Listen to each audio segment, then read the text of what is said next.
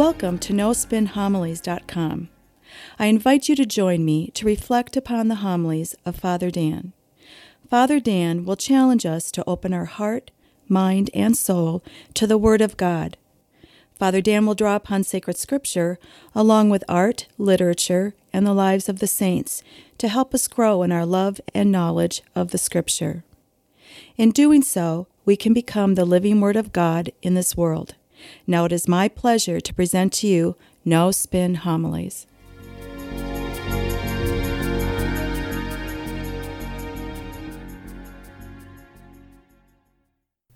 This weekend's first reading is probably one of the most powerful and one of the most difficult stories in all of the Bible.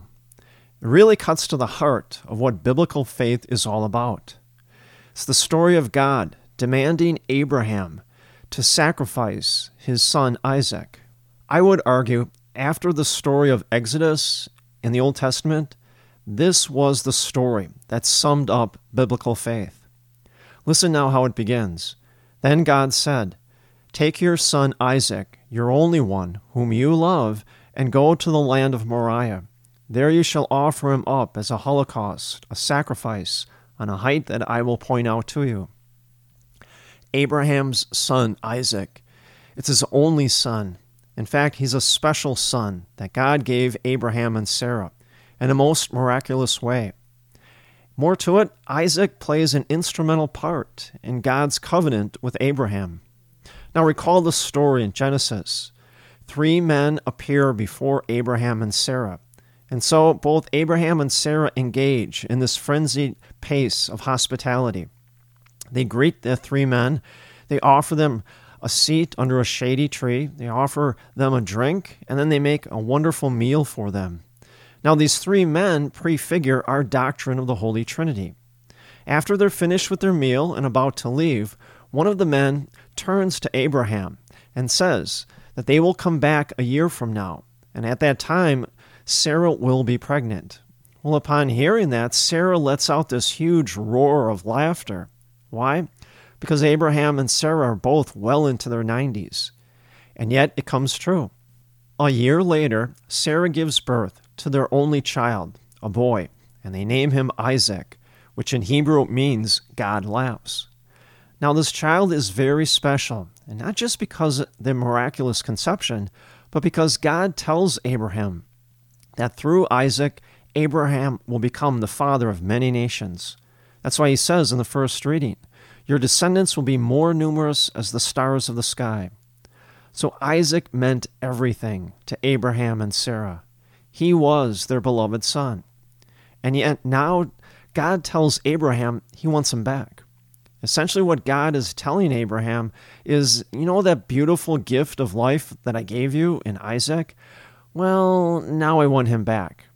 And worse yet, God demands Abraham to carry out the sacrifice, as if it's insult to injury. Now, we can only imagine, or begin to imagine, the anguish and the despair Abraham must have felt upon hearing this from God. I would imagine all these questions started rising up within Abraham. What could God possibly want with Isaac? How could God do this? Give him this special gift of life in Isaac, and now he's snatching it away.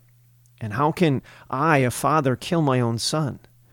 Well, these, I'm sure, were all questions that gnawed deep in Abraham's heart. Now, we find out from the story, it's a 3-day walk from where Abraham is to Mount Moriah, where the sacrifice must take place. And so Abraham and Isaac, they set out. Again, we can only imagine how wrought Abraham was with anxiety and sadness on this journey.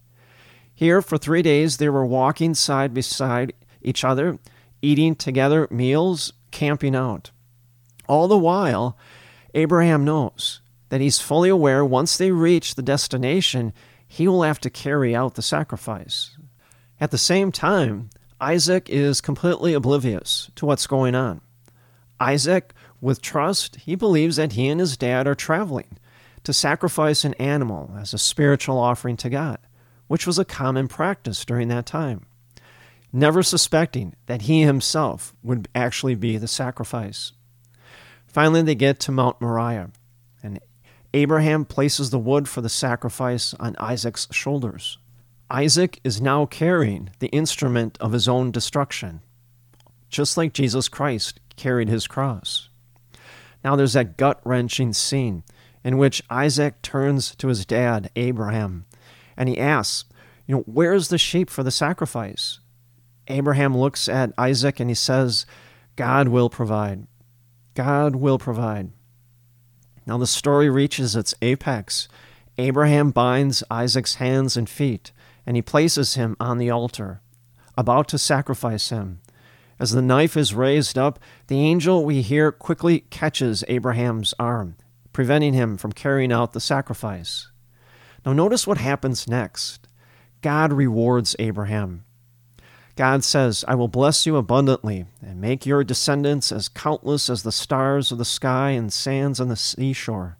Your descendants shall take possession of the gates of their enemies, and in your descendants all the nations of the earth shall find blessing. All this because you obeyed my command. Now, what are we to make of this story? How are we to understand it? And better yet, how do we apply it in our life? Well, I think this story sums up a principle that's on display throughout the entire Bible. It's the law of the gift. Your life, your faith will have meaning and purpose, will increase by the very measure in which you give it away as a gift in service to God and others in this world.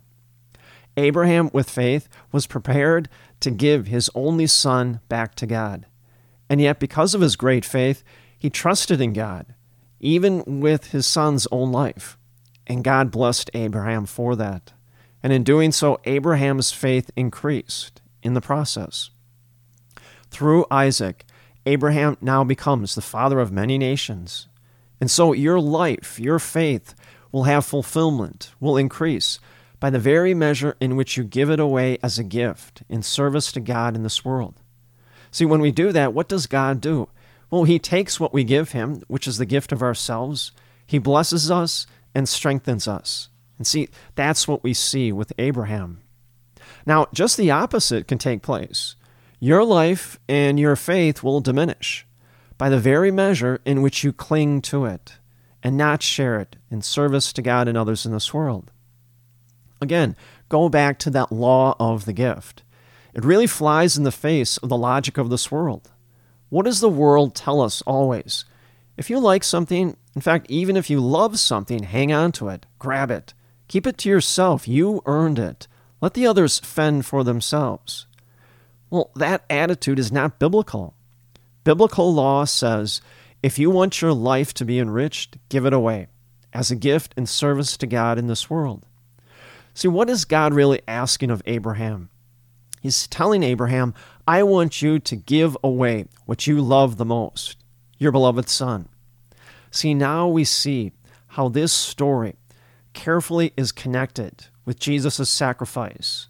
On Mount Calvary, God the Father sacrifices the Son, not for his sake, but for our sake.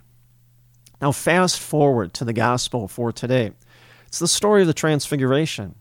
Now, one important aspect of the story is what Jesus is discussing with Elijah and Moses, which is his impending death and sacrifice.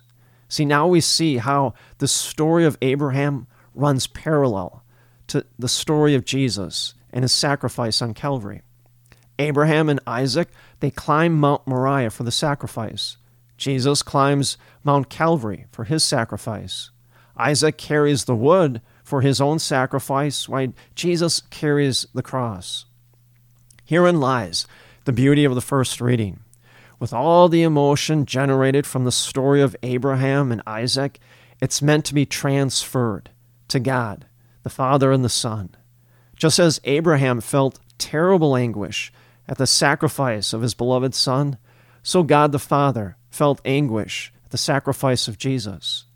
Now, the frightening difference between the two stories, God the Father carries through with the sacrifice of Jesus. And see, that's the law of the gift in its purest form. And in doing so, we will have life and life in abundance. By the very measure in which Jesus gives away his life for our sake, we will have life, and eternal life for us all.